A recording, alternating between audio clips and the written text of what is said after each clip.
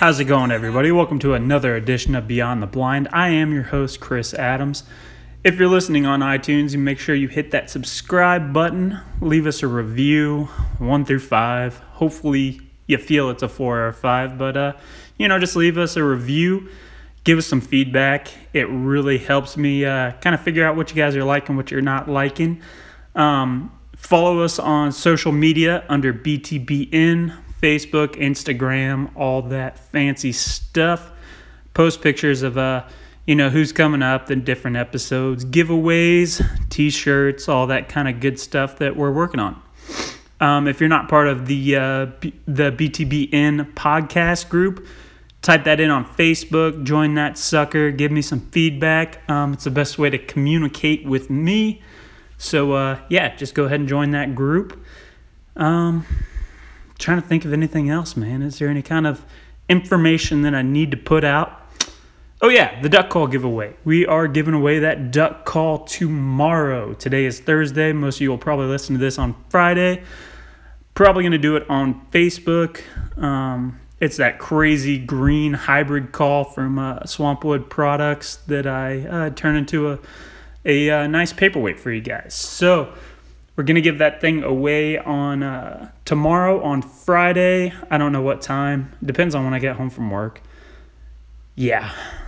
Anyway, I just got done from the gym, so I'm trying to do all this stuff real quick. So that's why I'm over here.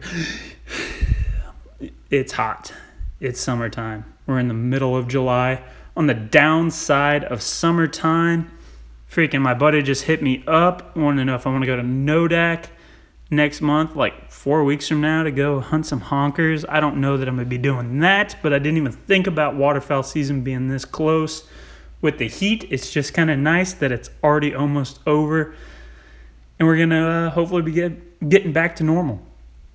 Today, I got one of my buddies on. He has been with BTBN for a couple years now.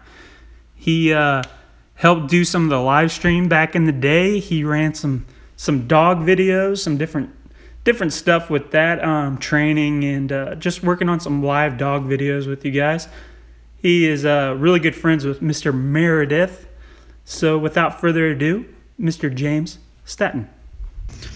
All right, James, how are you doing, brother? I'm good, man. How about you? Oh, not too bad. I'm happy that tomorrow's Friday and about ready to wind up the week. Just get some more fun stuff in, man. What about you? The same myself. It's been heat wave seems to have set in. Summer's here full bore, and every day closer to a weekend, get a little relaxation from it's nice. And we get one day closer to fall, hopefully getting here eventually. So I'm telling you, man, my buddy, I was just mentioning it in the intro. You didn't obviously hear it, but my buddy just texted me the other day. Well, he texted our little group message, and he's like, who wants to go to Nodak, in like 3 weeks from now and go hunt early honkers? And I was like, I didn't even think about it. It's like, holy crap, dude, August is like 3 weeks away. Yeah.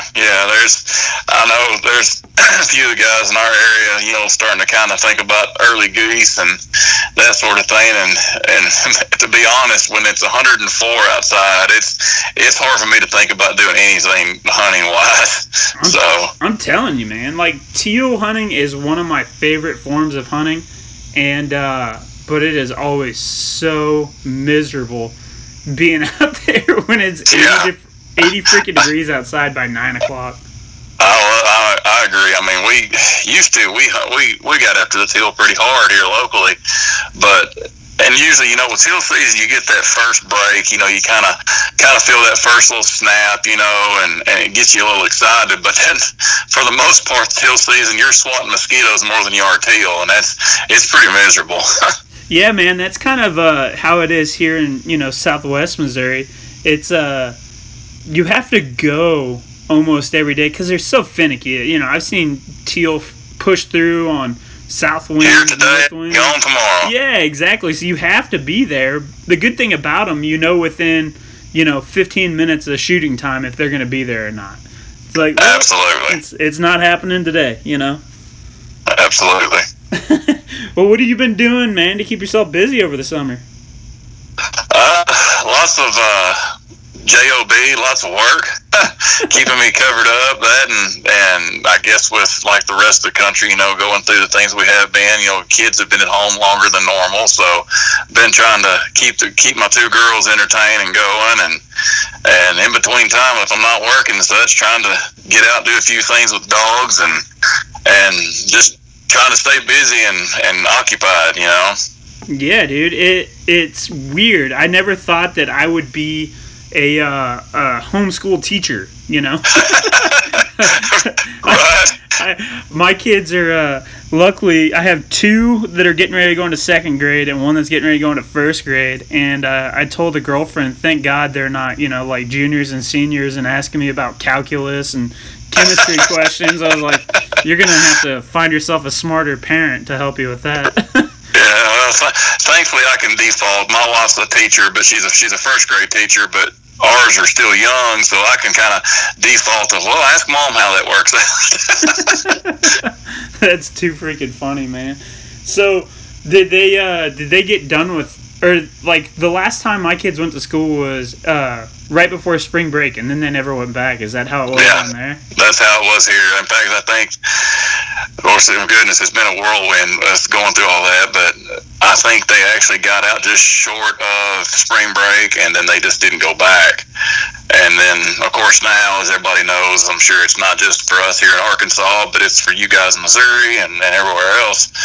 Now we're all wondering, what are they going to get into when they go back this year? And of course, that's all up in the air. It changes daily. So, well, it's crazy, man. My girl actually works for my kid's school, and she's been getting emails, all summer long about it. And they just announced, what we had found out last week, that they're going to be wearing face masks. And they were talking about potentially doing every other day school and having like the classes split in two, and it kind of having like an A and B school, and like just weird stuff. And I was like, there's no way, man. How are people supposed to go to work if their kids are off every other day from school? Yeah, it's wild. I mean, of course, like I said, my wife being a teacher, I hear a lot of things that we don't talk about yet because nothing's confirmed, because like we said, things change every day, but just some of the proposals and such, it's crazy. And my normal job, I'm in construction. I do electrical work, and it's kind of funny. Like I tell my wife and all my buddies, come to a job site, and we've been business as usual from the very first of the year. You don't even really know there's a issue or a pandemic. We don't see it in the construction world. I guess we've been somewhat sheltered by it, but just the more I get around you, of course, it seems to be the topic for everybody. And it's like a friend of mine said the other day, I'm just ready to stand in some cold water and not worry about a coronavirus or anything else and just hunt for a while. Right, man. It's been so weird, and that's kind of how my job, man. We had like a little tiny setback where it slowed down for like a couple weeks. And then it was kind of just back to normal, man. I think I've lost like maybe average 2 to 3 hours a week worth of work, but nothing drastic. Been super fortunate in that aspect. But man, I don't know if this is the new normal or not. I'm not a fan of this whole. In Springfield, they just issued the mask ordinance today. Where it's mandated and a fine and stuff like that, and you got to do what you got to do, brother. But it's real. Today our governor of Arkansas issued a statewide mask ordinance or mandate, or however you want to put it. So yeah, it's getting more interesting. So yeah, I go there about every other day for work, so it's good to know. Yeah. As of Monday, you're required to have them on if you are out in the public whatsoever. Nice. Yeah, I had to come home yesterday. It was the first day that I wore them at work, all the time, and I had to trim the freaking beard down to stubble because I could not take it anymore. Right. So you said you've been doing some a little bit of dog work here and there. What have you been doing? Well, it's been with all the stuff like we've been talking about. It got into everybody's world, and things like our original plan coming out of duck season for us, for myself and a lot of the guys that I kind of train with and work with, coming out of duck season, our first thoughts are, well, let's get back into the hunt test game, and keep the dogs going. And more importantly, for me this year was we're fixing to make our first run at the spring grand, and that got canceled. Spring grand, like a lot of things and other events, got canceled due to COVID. So we kind of had to drop back and we keep training as though it's not canceled, but tests were just done away with. So we just, you just keep training, keep working. And now in the last couple, 2-3 months, there's been a few tests that have opened up. A few clubs have figured out ways to make it work where they can still conduct a hunt test. Both UKC and AKC both have done that. And we've been fortunate. Because the lack of test, they fill up even faster because, you got guys across the country that, a lot of guys that are pros, this is their living, this is their livelihood. They train dogs for clients, and in return, those clients, they want to hunt with those dogs, but at the same time, they want to play the games. They want to go, run tests. They want to run finish tests, run master tests. So when one comes open, man, it fills up. And a 60, 70 dog flight will fill up in a matter of 5 minutes. That's online. It's crazy. Man. And so when you get one, we've been blessed, we've been fortunate, we've been able to get into a few, and for myself personally, my dog Scout and I, we've had a good spring, and a few we've gotten to get into. And in fact, I think he will be headed with a crew next week on Thursday. They're headed to Wisconsin to run a AKC Masters test for the weekend. So we're right now, Scout's our main goal for him, since we didn't get to run Spring Grand, we're pushing to get his AKC Master title. He's got his finish title in UKC. He's but now go back 1 second, brother. You cut out for he's got the started, and what did you say? Okay. Scout right now, he's HRCA titled in UKC. He's Hunt and Retriever champion titled. But due to the fact that Spring Grand was canceled and such, we've been really focused and pushing to get his master title in AKC, which is their quote finish level title. And hopefully the fall grand for UKC is supposed to be in October, and all the guys and gals in the dog world, we're crossing our fingers and toes, hoping that it stays on schedule so we can go run the grand in the fall. So that's kind of been our work and mission right now, is just keep training, keep grinding, and keep them going towards it. So you said you said the grand was canceled earlier, right? But you're hoping. Yes. Okay. In the spring. Gotcha. In the spring, so there's a grand in the spring and a grand in the fall?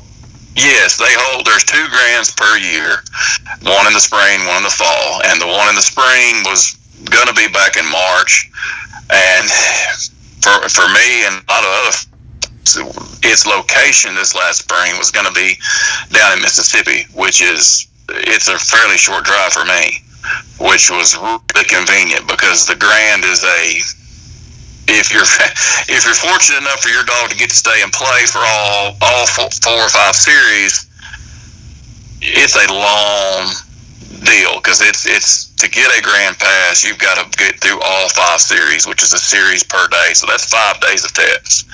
So for it to be that close to home is a big deal for me. But because most of the time it's way off somewhere. It's not as convenient, and yeah, and you have to pay for hotels and stuff like that.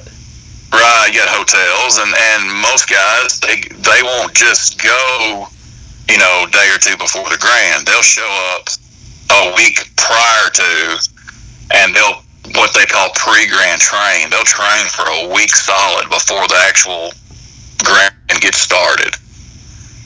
And for a old working guy, 40-hour week guy working, that's pretty difficult to take 2 full weeks off.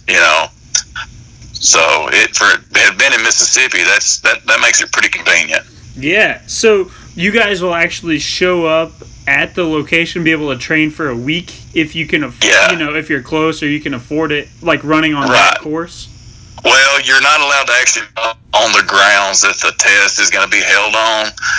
A lot of times what happens is it's groups of guys, and most of the time it's groups of pros that they know each other well. They've been in this game with each other for years, and they develop friendships and that sort of thing, and they all get together, and one of them may know a guy that's in that area that they can get on some property, and they train for a week, and usually the property's pretty close to where the grounds are going to be for the actual test. But and the environment of that, when you get 4 or 5 pros together that have got probably 10, 12, 14 dogs probably max on their truck, but you've got 5 or 6 guys that way going to be running the grand. Those dogs on those trailers and those trucks for a week, it's like being at a test for them. So it's a really good week of prep and training and tightening the dogs up and getting them ready for, which is the Super Bowl of retriever work to me. Right.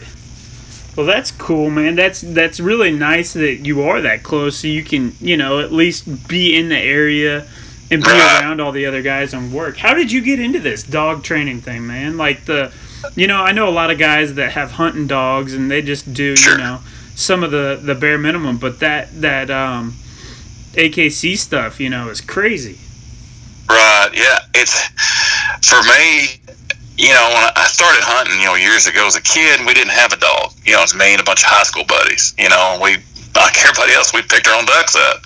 But then, you get to where guys get older, and eventually one of the guys, his dad had a dog, and it wasn't, it was a lab, but it wasn't, special or nothing out of the ordinary. But he picked up ducks, and then a good friend of mine, he gets a dog, and one thing turns into another. I kind of caught the bug of watching a dog pick birds up. It was fascinating to me as it's cool to watch. I mean, heck, we did all the work, we shoot the birds, and then you didn't lose ducks. When they fell and pick stuff, that dog could find them, and it was just fun. It was something else to do duck hunting wise once it closed, and my first dogs and stuff, they were just, like you said, just hunting dogs. I mean, we trained them to pick ducks up, basic stuff, how to do basic marks. And man, Lord help, my first one that I really did stuff with, Ace, goodness gracious, that poor guy, he could run a blind, but bless his heart, it was only by his pure understanding, because I was a young, dumb individual. I didn't have a clue what I was doing with one. and thankfully for me, he was as bullheaded as he was willpower, and he just ignored my ignorance, and we worked together. But that's where it kind of got started, is just watching. I enjoyed watching them work and working with them. It's fun. I get a lot of enjoyment out of it. To now, I mean, as far as hunting goes with them, man, that's 90% of it for me now, is watching the dogs work. I mean, it's fun. Don't get me wrong, I love getting into a big bunch of birds and shooting ducks and hanging out with buddies, but doing it without a dog, it just kind of it's missing a little something for me on a hunt. It's just that little ingredient for me that really makes things finished out for me. Man, I can understand it, because number one, I love hunting with buddies that have dogs. It's always fun, especially when you have like a cripple or something on the water that he's only in that diving mode or something like that, and you watch that dog get out there, and the bird get 3 feet away from him and then go under, and that dog start looking around. The chase is on. That is like one of my favorite things to see, and it's just entertaining. It's just part of the hunt. And as a call maker, like I don't even care about pulling the trigger anymore. I just like working birds and watching birds work. So I can totally get how being somebody that has a dog and has put that time and effort into training and working with them, how you can enjoy watching the dog doing the dog work more than the actual pulling the trigger. Like that makes total sense to me. Yeah, and and it's even more so when it's your own that you've kind of trained with, or if you've got a buddy in your group that you've kind of helped him with his dog, and especially if it's a young puppy like the one I have now, Scout. He's 3. He'll be 4 this coming winter. He's kind of getting into his season pro, kind of getting his stride. He's kind of seen the game. He knows what's going on. But that first season, he's puppy and everything is new. But that morning, whenever you knock that bird down dead, and he actually saw it come in, and he sees the bird fall, and there's no doubt he sees it. You kick him off the stand or out of the blind or whatever, and that bird he goes and picks the bird up, comes back. For most guys, it's cool. Yeah, hey, that was fun watching your dog pick it up. But man, them 95-degree days in June and July when we were out there working. Now you're understanding it, buddy. Now it's getting our use out of it. We're getting our money's worth now, bud. Well, it's like, trying to teach your kid how to ride a bike, and when they finally get it, you're like, okay, all these times I'm falling down, me running behind you. Makes sense. Right. And for one thing, goodness, you talking about cripples and chasing, man, my Scout makes chasing those cripples look a lot easier than me out there trying to struggle through mud and chase a cripple down. Right. Yeah, he'd come back freaking breathing heavy from stomping in the mud. Oh, if you've walked a rice field chasing down a crippled speck or a duck, you know what I mean. A dog makes it look like it's a cakewalk. You go do that for 2 or 3 in a row, and I'd pay anything to have a dog. Yeah, man. Especially like snow goose hunting and stuff. You shoot one, and those things can sail for freaking 500 yards. Like, it's crazy. And 500-yard retrieve is an awful lot to ask for a dog. It's where you jump on the 4-wheeler. But I've had plenty of times where I can walk a long ways. They can do it. Oh yeah. So you were talking about starting a dog, with that first season as them being a puppy. I am completely green to the dog training world. I've done plenty of hunting over a dog and with a dog, but some of the dog training stuff, like, when do you think is do you hunt them that first season? If they were, whelped in December and you got 11 months or 10 months till the next season, would you hunt them that next season? A lot of that, for me, it's not so much an age thing as it is, are they going to be ready? For me to take a dog on its first hunt, there's kind of like a checklist for me personally of what they need to understand. Like, rule 1 is, if you're not steady, if you can't sit still and not break on the shot, sit, wait to be sent. For one, they're never going to see a single bird fall if they're not steady, if they're not sitting. And for 2, it's not safe. It's not safe. They're not safe. They could get shot, worst case scenario, or tear up a hunt. And everybody, your buddies, they may enjoy hunting with you and your dog, but they're not going to enjoy hunting with you and your dog if your puppy, walking laps up and down through the blinds or in the brush, or is constantly turning circles around a tree or something. If he's causing a ruckus, then they're not going to enjoy that. So for me, a dog's got to be steady, and it's got to understand basic marks. And it doesn't have, by that I don't mean we don't have to understand how to pick up 3, 4 at a time. If they can understand a simple basic mark, and not even big distance. Because most time you're hunting, 20, most 30 guys, yards. 50 yards if a duck sails out a little bit. Yeah. But can they mark good? Are they steady? Have you shot over them? Goodness gracious, don't take a puppy on the first morning of duck season, you and 5 or 6 of you guys in the public woods of Arkansas, and that poor puppy's never been on a hunt before, and at opening morning shooting light, it's World War III around that dog. That's just, it's not fair. It's not fair to the dog. Well, what's your concept on introducing them to gunfire? How would you, I've always heard of starter guns and stuff like that. I think Sure. I've heard the old school way of doing it, is obviously over their food while they're eating, shooting. And I've always thought that was like, if I was sitting at the dinner table and the first time I ever heard a gunshot was while I was sitting down to eat, I was going to hit the deck. Like, I always thought that was the worst idea. But when they were actually out in the field working on their trees, if you had a starter pistol, away from there, that makes more sense to me. What's your theory on it? For me, with puppies, I don't like to shoot them when they're eating. I'm like you. If I'm sitting at the dinner table with my family and somebody shoots a gun, I'm probably not going to be real cool about it. So, right. I'm going to get a reaction. You're going to get a reaction out of me too. But I will make noise over puppies when they eat. Like I may food bowl type stuff. I may bang a pan, around them or something. But I'm not going to fire a shotgun over their head when they're eating as a puppy. Yeah, that's great. I introduce gunfire to them with primers, poppers. It's nothing more than a shotgun primer in a hole and a shotgun shell. We use them in hunt tests all the time. We call them poppers. And for a young dog that you've got work and you've been throwing simple hand throw march for them, you can get out there with your pup and start throwing them and have your buddy 40, 50, 60 yards off and let him pull the trigger on a popper each time you throw one. Dog's not even going to hear it at first. It's just that little bit of a sound as you threw that bumper.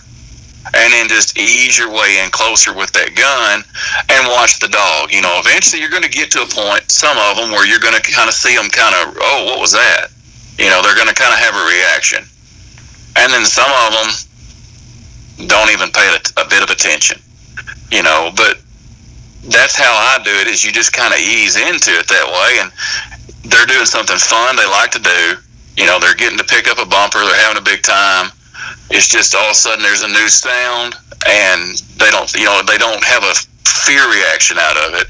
So eventually you're standing right there with them shooting a popper, and once you've shot poppers for a while, I'll introduce, maybe 2-3 weeks out from duck season or whatever, I may shoot light bird loads kind of away from them a little bit, because they are louder. They've got more of a report to them. But do that, and most of the time, man, they're just not going to have an issue with it if you slowly kind of ease them in that way. And with gunfire, a lot of guys, if you get that puppy in December, like you said, it's well to December, you bring it home. Man, July 4th weekend. Oh, yeah. Get them inside. One of the guys I know, he's a legendary pro, Chris Aiken. I mean, most guys have heard Chris Aiken's name. He preaches, bring your dog inside, these young dogs, bring them inside, in the house, in the kennel, turn the TV on, those big fireworks over that young dog, man, you can do a lot of damage of fear in one night that you may take care of, or you may not ever repair it. That's just not a good way for them to hear big booms for the first time in their life. Well, yeah, especially if they're out there in the yard, or they're say you're gone, say you're at the fireworks show at the lake or something, they're out in the backyard, something crazy for the first time, they're wondering what the heck's going on and nobody's there. We have a I don't know, probably 4-month-old chocolate lab now, and she's not going to be a hunting dog. She's going to be a therapy dog. Sure. For my girlfriend's working on her master's in counseling, and she's the family dog, but she's also a therapy dog. And we brought her to the lake with us, and then we put her inside the freaking cabin, and had her in her kennel and had the TV on and all that type of stuff while there was fireworks out at the lake. Right. And we ended up being far enough away that it wasn't noisy whatsoever. But that was one of the things. If they didn't allow us to have her down there at the cabin, we wouldn't have went, because we didn't want her to be here by herself freaking out. Yeah, and they will. I mean, because it's scary to them. Oh yeah. I mean, my girls here, it's not a lab puppy, but they've got a new little house pet puppy, and she's a little bitty, tiny little thing, and she's a baby, and we brought the girls, wanting to pet and pay on the puppy when we're outside watching fireworks, and they got upset, but I was like, no, we're not doing that. Because obviously a little dog's never going to hunt a day in its life, but still. Yeah, you still don't want it to freak out every year. Well, and I don't want the next time a big thunderstorm rolls through that the dog's scared to death, because, they associate. Oh, yeah. And your lab pup puppy that you intend to shoot and hunt over for the next 10 years of its life can have the same effect, and that's the thing I try to tell guys in everything, especially with their young dogs. Man, it's not so much about what you do today, it's what we're looking for in 10 years from now. You're planning to hunt with this guy or this gal for 10 years. Don't mess up one day that can affect you that far down the road. And basic stuff like intro to gunfire and big noises is a big deal for a young dog. I think a lot of guys just expect too much out of a young dog too soon, too, man. I can't tell you how many times I've been on hunts with guys that have had dogs. They just got back from the trainer for 4 or 5 months, and they spend half the hunt yelling "here" at them and, lighting them up freaking 30 times in a hunt and stuff like that. I'm like, dude, you are ruining that dog. Yeah, and I can't say that I wasn't once in that position as a young guy. I just didn't know. And you learn, like a lot of things. You learn as you get older, and you for once you get a little more patient as you get older, and more experience with them. But yeah, a lot of times expectations for that first year puppy, some guys they have the bar way too high. Now you may get an absolute crackerjack of a young dog and if you send your dog to a pro, that young dog that you send, it may be, just a sure enough hitter, a really good dog, and killing it in training. The pros telling you how it's doing great and all that, and that's awesome. But believe it or not, because my dog Scout right now is with a really good friend of mine that's a pro, and there is a difference in when David works with Scout and then when I show up. You can tell the difference. It's just like your kids, It's like, hey, mom and dad's here. Well, when I show up, Scout's like, dad's here. I know I need to do what I got to do, but that's dad. We got a connection. With David, it's like, okay, I understand you're boss. You know what I mean? Right. And when those guys that send those young dogs to the pros, crackerjack dog, oh, he's doing great. The demeanor of the owner versus the guy that's training and working with them every day, the dogs pick up on that difference. And you may not have the biggest difference in that amateur guy versus that dog's doing with that pro is just it's timing. The pros can almost predict when the dog's going to do certain things.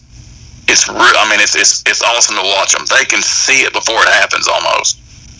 Where that guy that's the owner had that dog for 7-8 months, a young dog, and they bring him home for duck season, and that first morning the dog breaks on the first duck that falls, or like you said, he's going crazy and won't come back, and without fail, the first phone call that guy makes is to the pro.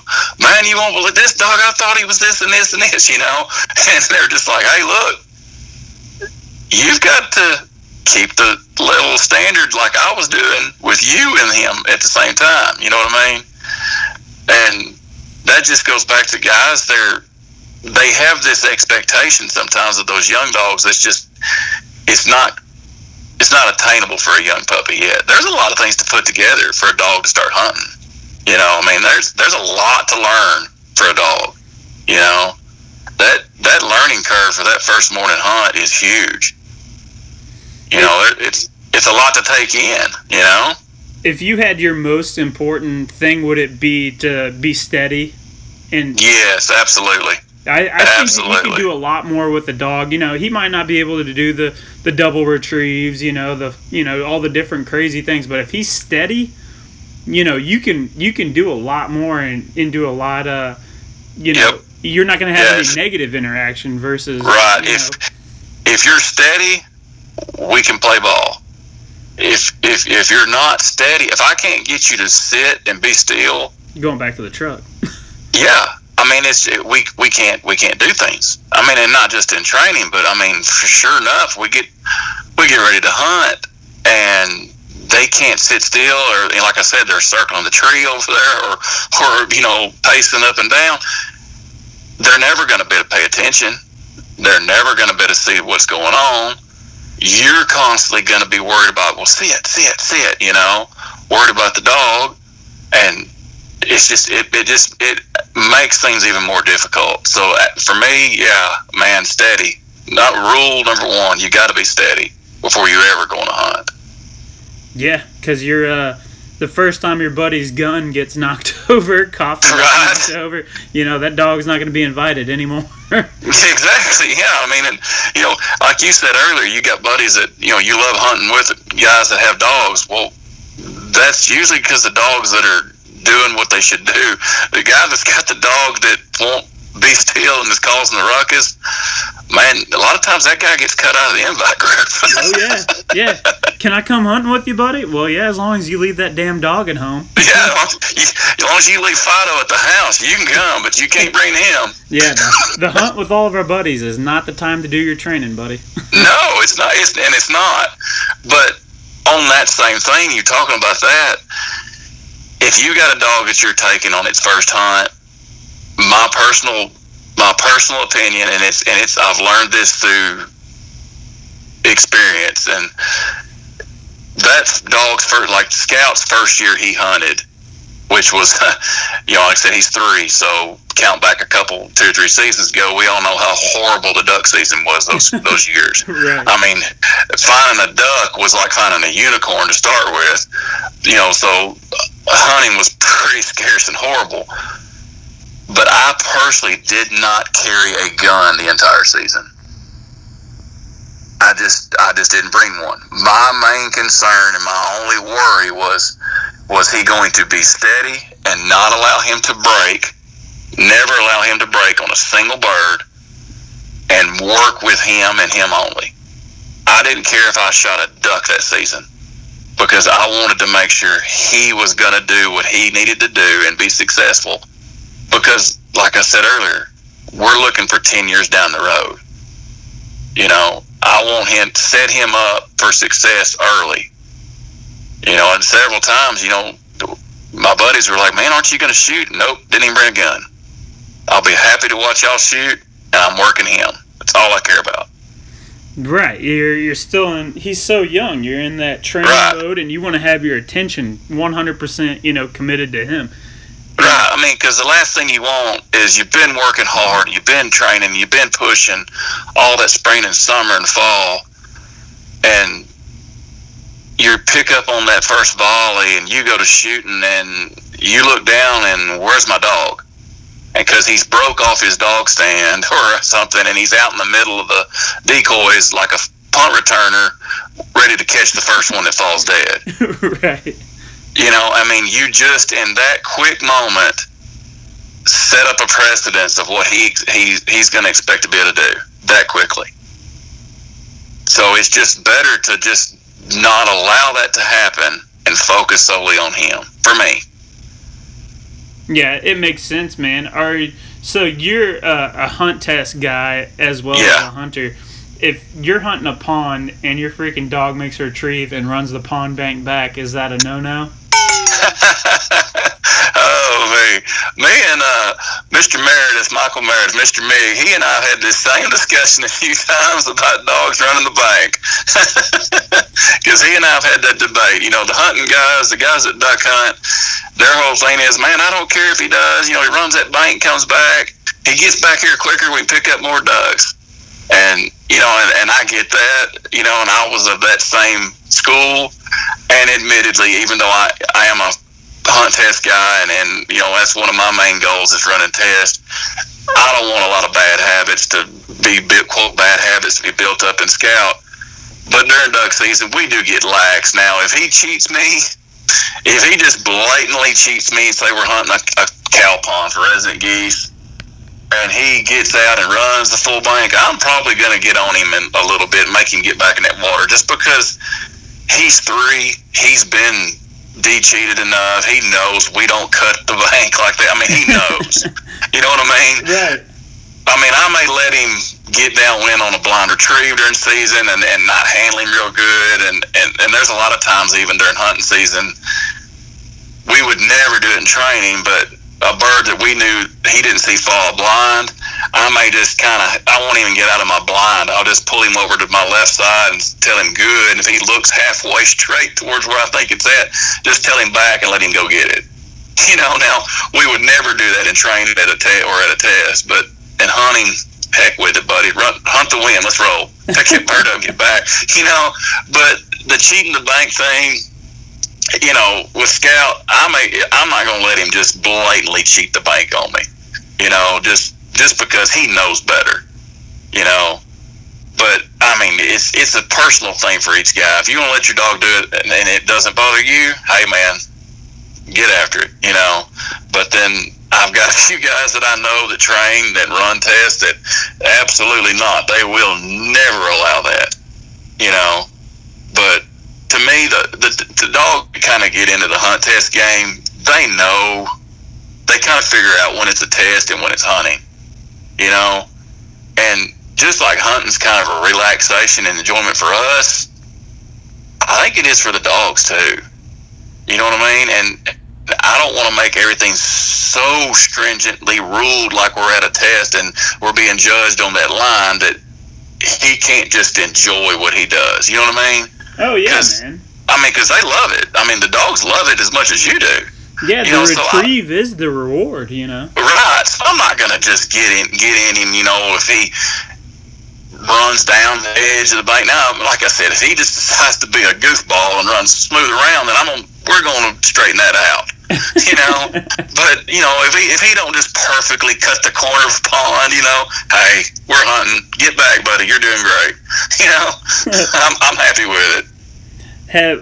What about say there's 3 or 4 birds on the water and you line them up and send him on one and he drifts off and grabs the one to the left of it. I've seen people stop and try to correct their dog while he's in the water. I'm like, dude, he's getting a duck. Like, it's not the exact one you wanted, but he's getting a bird. It's as far, if it's dead birds and we're hunting, pick them up. You know what I mean? Like, now if there's one that if it's a cripple, I'm going to hard try to line you up on that bird, and I want you to get that one. But man, honestly, when we're picking up just dead ducks that fail, chances are if he hasn't marked most of them, he's marked the last 2 or 3 in a good volley that have failed. Now the first couple he may have not remembered real good, because you got 5-6 guys coming out shooting guns. You get a good rain out of birds. He may not see all of them fall, but the last couple he knows for sure. And chances are you didn't see all of them fall either because you're over there shooting too. Right. But I'm just gonna, most of the time he comes back with 1 or 2. I'm just gonna, my buddies, they say, hey, there's another one over here. There's one right over by that bush or something. I'm just gonna line him up and ask him, where's your mark? And he's going to look straight ahead because that goes back to his training of just, locking in, looking straight out. And I'm going to send him on his name, let him go pick it up. And if he's running out and he looks over, oh, hey, there's one. Man, get it, let's go. I'm not going to get on him for that in hunting personally. Yeah. I've also seen guys, you just mentioned it, the actual sending the dog. And I've always thought it was super smart was sending them, and on their name because that's the only way they're going to go. And I've seen a lot of guys use different commands and this and that, but I always thought, the name, whatever your dog's name is, Drake, Bo, whatever, that being the call. Right. Yeah, that's a training thing, really. We always send them on a mark, a bird they saw fall, with their name, so it's Scout. And then on a blind, it's back. We say back to send them.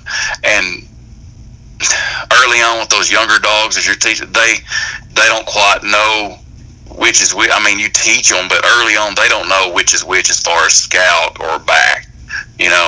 But those older dogs, like I can get Scout at my side of the hill, and when I tell him good right there, and I say back, he knows that cue of, okay, this is one I didn't see.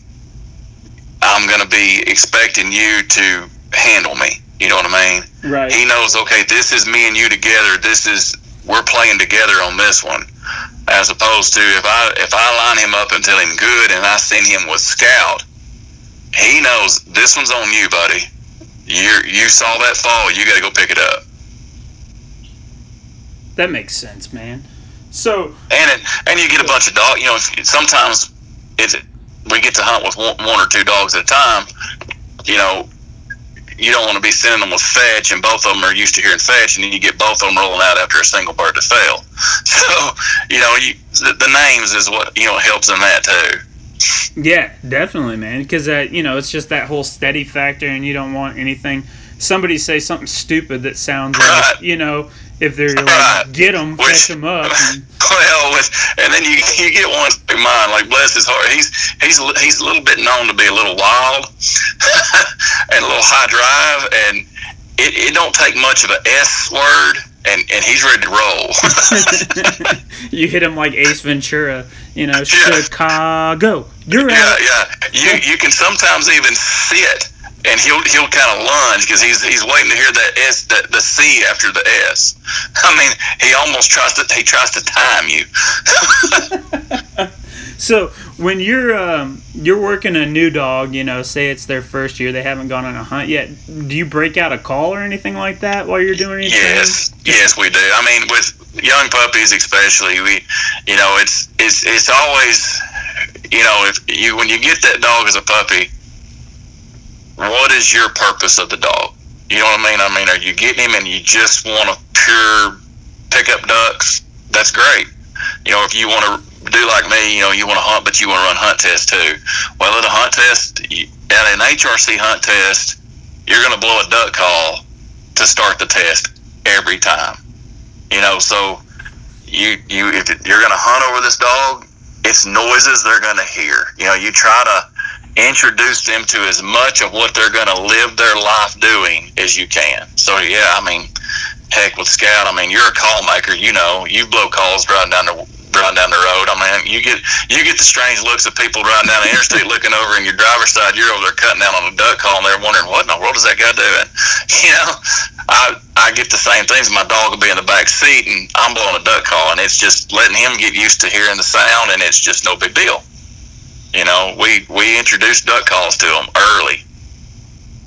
Yeah, see, that makes sense, just to get that distraction, because if all they've ever done is sit out, on a training pad and retrieve dummies all day long and never had that, the starter gun and all that different type of stuff, like, right. Guys, I think so many guys just expect so much and they don't know how to train them, right? And they're just not patient. Yeah, and that's a big thing. Patience, man, alive, because it's not an overnight thing. You know what I mean? I mean, it's not even as basic stuff. You work with whatever the concept is you may be working with, and suddenly one day it's like you see the light bulb kick on in their little head, and it's like, hey, they finally get it. And then the next morning you come out thinking it's still there, and it's like a goose that woke up in a new world. They're just like, huh? You want me to do what? It's like, so here we go back. We show it, we teach it again, So you got to be patient, man. I mean, it takes a while. A finished retriever takes years to get, and mine is still, even though he's, quote, HRCH titled, he's a, quote, finished level dog. He's not finished. I know guys that have got dogs that are grand title dogs, and those dogs still learn stuff.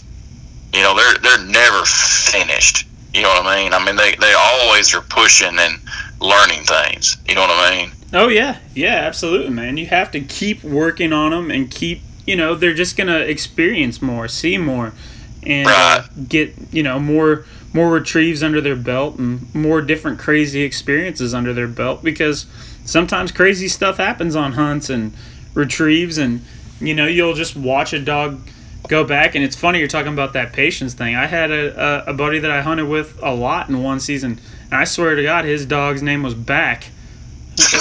Hey you, I said, get the hell over here. I'm like, just like, it just gives you a headache. Yep. Oh man. I have experienced some of those battles in the past. Oh, dude, it's just it. You know, some dogs. Do you think that there's obviously? I think there's capabilities of dogs, and like, what would you do if you were? I guess let's talk about it. Like picking out a puppy. Say you're a new guy that he just wants a regular old hunting dog. You know, he's not gonna try to get him titled or anything like that. What are you looking for as a puppy? Do you want, you know, a dog that's gonna go on 10 hunts a year, or I just Right. think there's so many different specifics people have to look at. What would you recommend? Man, hunt test or hunting, either one. For me, my first thing is health clearances. You know, I mean, the Labrador breed can have a lot of health issues. You know what I mean, like hip dysplasia, you know, and elbows and all that stuff. So and the reason I look for health clearances on puppies is not so much for that puppy, but that tells me about that breeder. You know, if they made the effort to get the mom and the dad's health clearances done, chances are they're responsible with what they're doing with that dog. You know what I mean? Because they had to invest some money to get that done. You know what I mean? Oh yeah. So They're that not means backyard they breeders. they put some thought, they put some effort into. They didn't just and not to sound rude or anything, but it wasn't just a couple guys. It's like, hey man, your dog hunts good, mine hunts good. Let's put them in the backyard together and have some puppies. Yeah, exactly. You know, I mean, and sometimes that works out, and I know guys that have gotten dogs out of that type of situation. But for me, when I see the health clearance is done, that breeder of those two, that male and that female, they had some investment. You know what I mean? And then after that, I look at bloodlines of, you know, what do they have in them? You know, does the dad have a title, or the mom, or the grandma and grandpa on the dad's side or mom's side, you know? Because the titles, even if you don't ever want to play the hunt test game, the titles show there are abilities in the bloodline.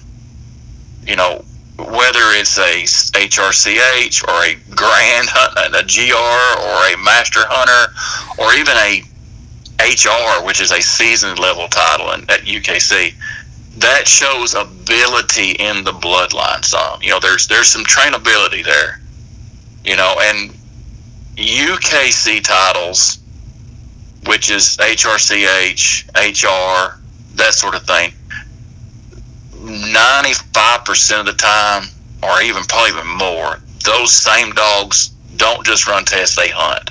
Those dogs are in the blinds, in the pits, in the woods, hunting with their owners.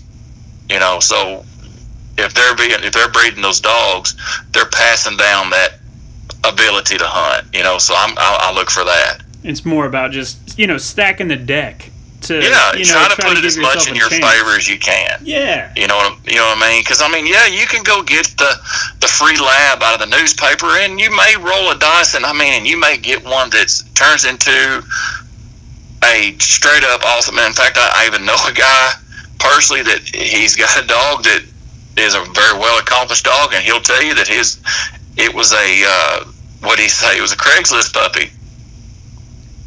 That's what he calls him, the Craigslist puppy. And man, that dog now, I'm taking nothing from him. Well, he's a freaking awesome dog. I mean, he's finished titled. He's HRCH. I think he's even got a couple master passes. I mean, he's a good dog, you know. But the more you stack that deck in your favor, the better off you are.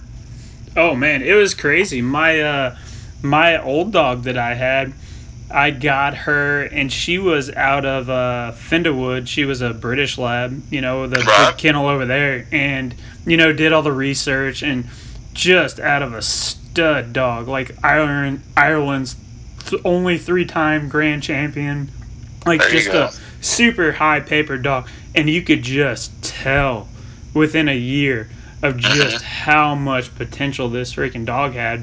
But she was as steady as could be, as easy to teach as could be.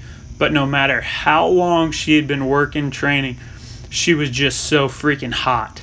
Just sit there and just shake with excitement until until it was that time. And when I got divorced, I had to, rehome her because I just didn't have time or a place to keep her for a while. But, oh my good Lord, just the difference in just the breeding. You know, I never sent her away to get trained by anybody or anything like that. I was just like, dude, this dog, like if I had her until she was 2. And I was like, man, if I wasn't going through what I was going through, I'd be doing myself a disservice to not send her away to, try to get the passes and all that different stuff done on her, because it was like, the dog is so ridiculous. Right. Yeah, and I mean, the guys that are the pros and they're more experienced in it, and all those breedings, that you're talking about, like you said, that one was such a high breeding. The guys that know all the research and they know that sire or that dame and that sort of thing, and they know, look, you put these two together, you're fixing to get a bunch of fire-breathing dragon puppies. You know what I mean? Oh, yeah. Or you're going to put this one and this one together, and you're going to get the cool, level-headed one, And the more I've gotten into this world and game, I've learned how to kind of look at that, and there's no guarantee, but you can kind of look at that sort of thing and go, okay, I know what I want in this next puppy. Like, I'm kind of been lately driving my wife nuts. I want another one right now. Like, I want another puppy right now.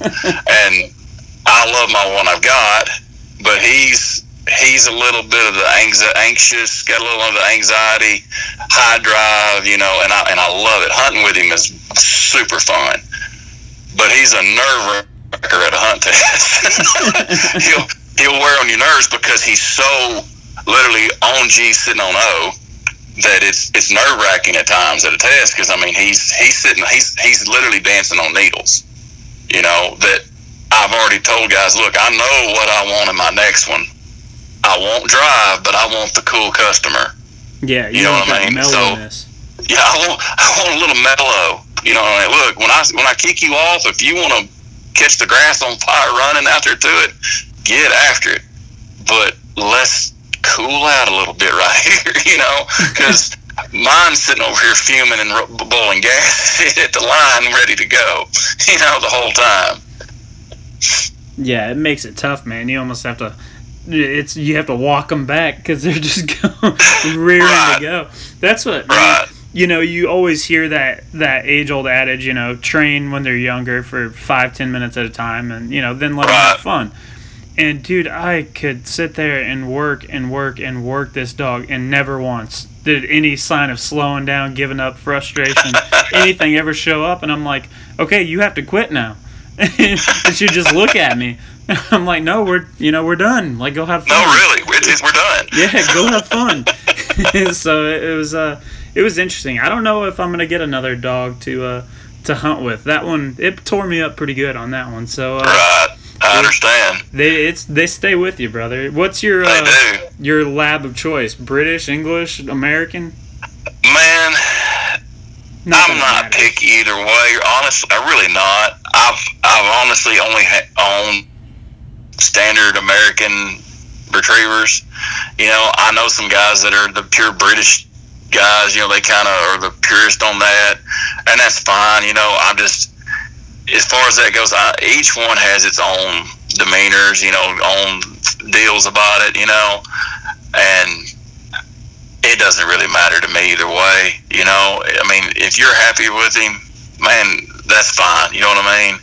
As far as where they come from, America, England, British, it doesn't make a bit of difference to me. Oh yeah, it's not it's just personal preference thing. I was just curious as far. I am a little bit heavy. I'm a black lab purist, just because my first couple ones were black, and I have no ill feelings towards the other two colors, yellows or chocolates. No feelings. I love them both, but I'm just me. I've always black ones, right? But that's funny because the next one I get, my oldest daughter, she's 11. She's already told me that the next one has to be a yellow female. There you go. And I'm like, okay. if it has to be, it's whatever. She's fell in love with yellow female dog, yellow labs. I've got I know a guy that's got a couple yellows, and she just thinks they're the prettiest dog that walks. So See, our next one will be a yellow female. see, my favorite it's technically a yellow, but it's the fox red color. Yes. I have a big fox red tattooed on my arm. That's what mine is. They're pretty. Finding one that's that true fox red is tough. Dude. I've got a good friend here in Russellville that has one that is. He is really red, and he's one of the prettiest dogs I've ever seen. Yeah, they are. You know, I mean, he's beautiful. ridiculous.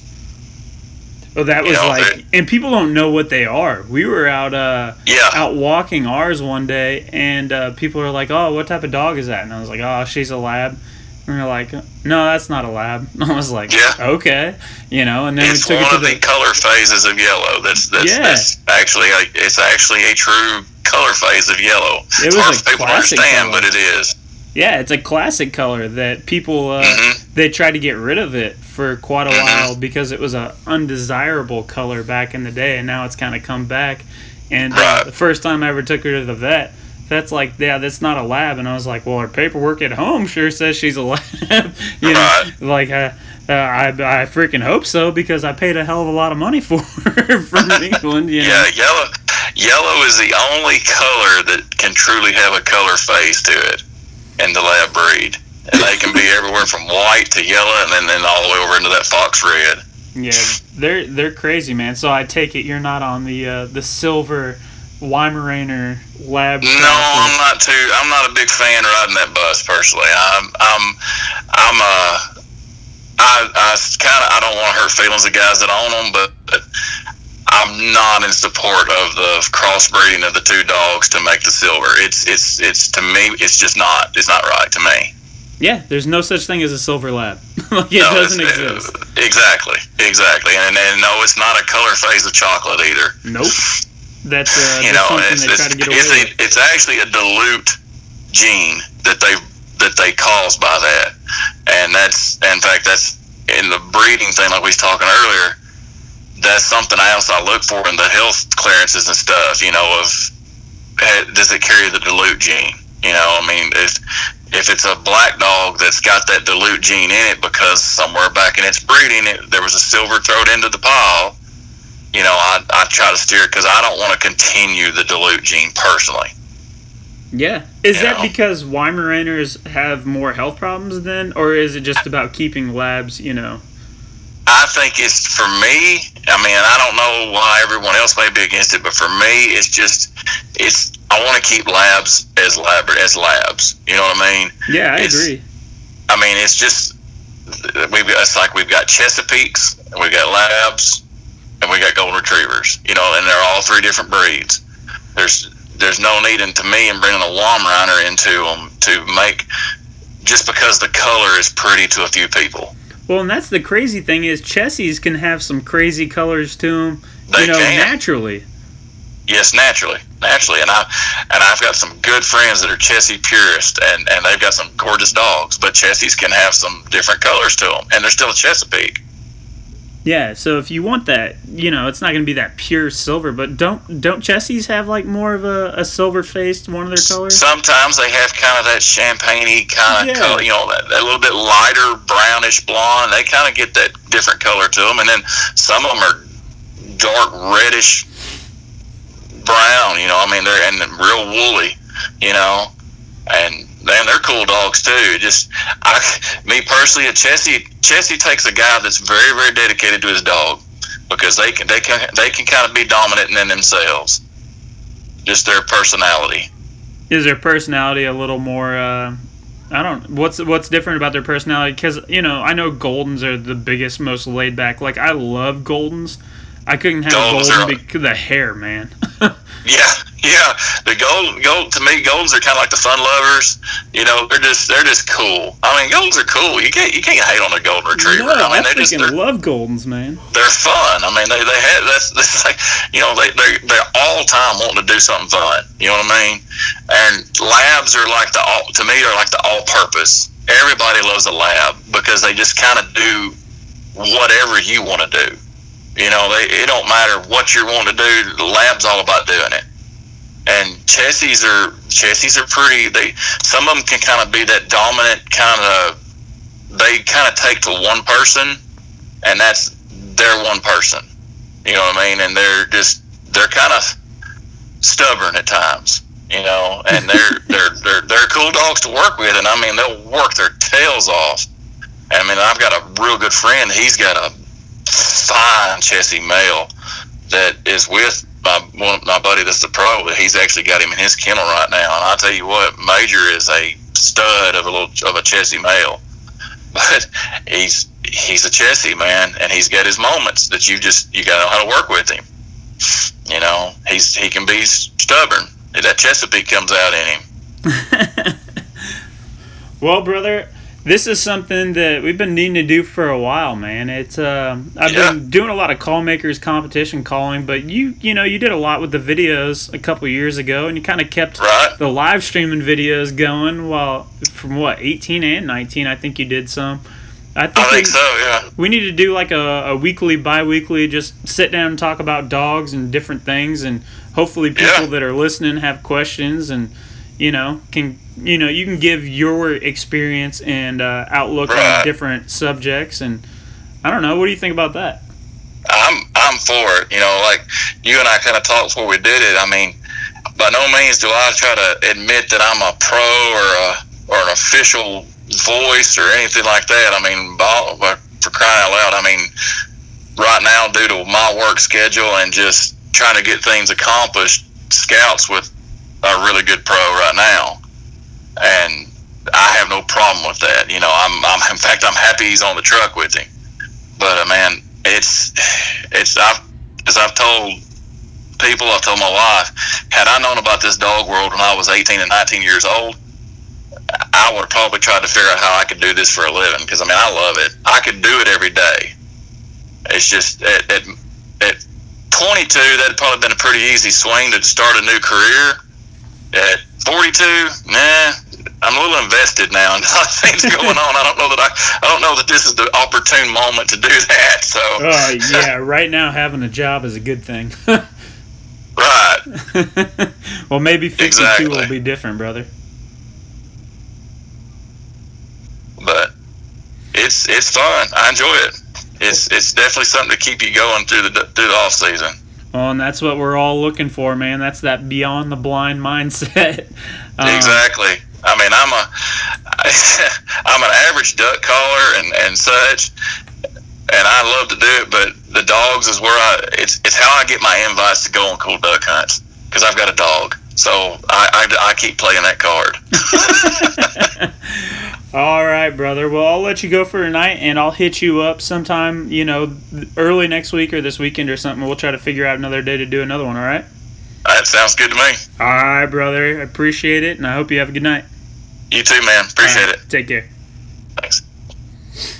All right, guys. James Staton. I hope you guys enjoyed it.